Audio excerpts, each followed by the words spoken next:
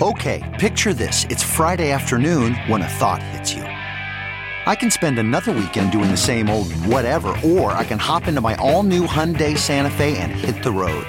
With available H-Track all-wheel drive and 3-row seating, my whole family can head deep into the wild. Conquer the weekend in the all-new Hyundai Santa Fe.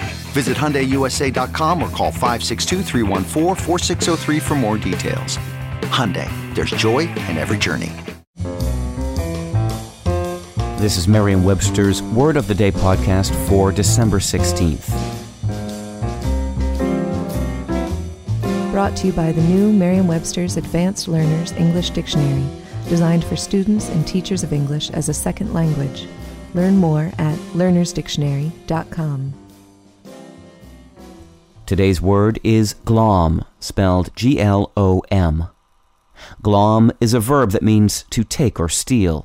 It can also mean to seize or catch. Here's the word used in a sentence from an editorial in the New York Daily News.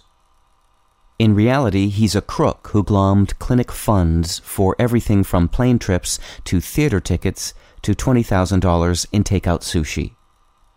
It's a classic case of glomming. Americans seized on the word glaum, Glaum, a term from Scots dialect that basically means to grab, and appropriated it as our own, changing it to glom in the process. Glom first meant to steal, as in the purse-snatching robber kind of stealing, but over time that meaning got stretched, resulting in figurative uses.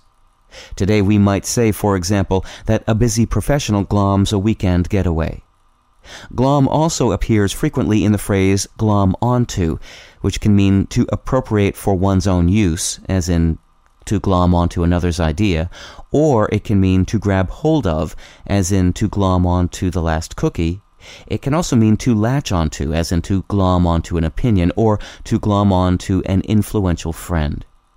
I'm Peter Sokolowski with your Word of the Day. Visit the all-new learnersdictionary.com, the ultimate online home for teachers and learners of English. A free online dictionary, audio pronunciations, custom study lists, and interactive exercises are available now at learnersdictionary.com.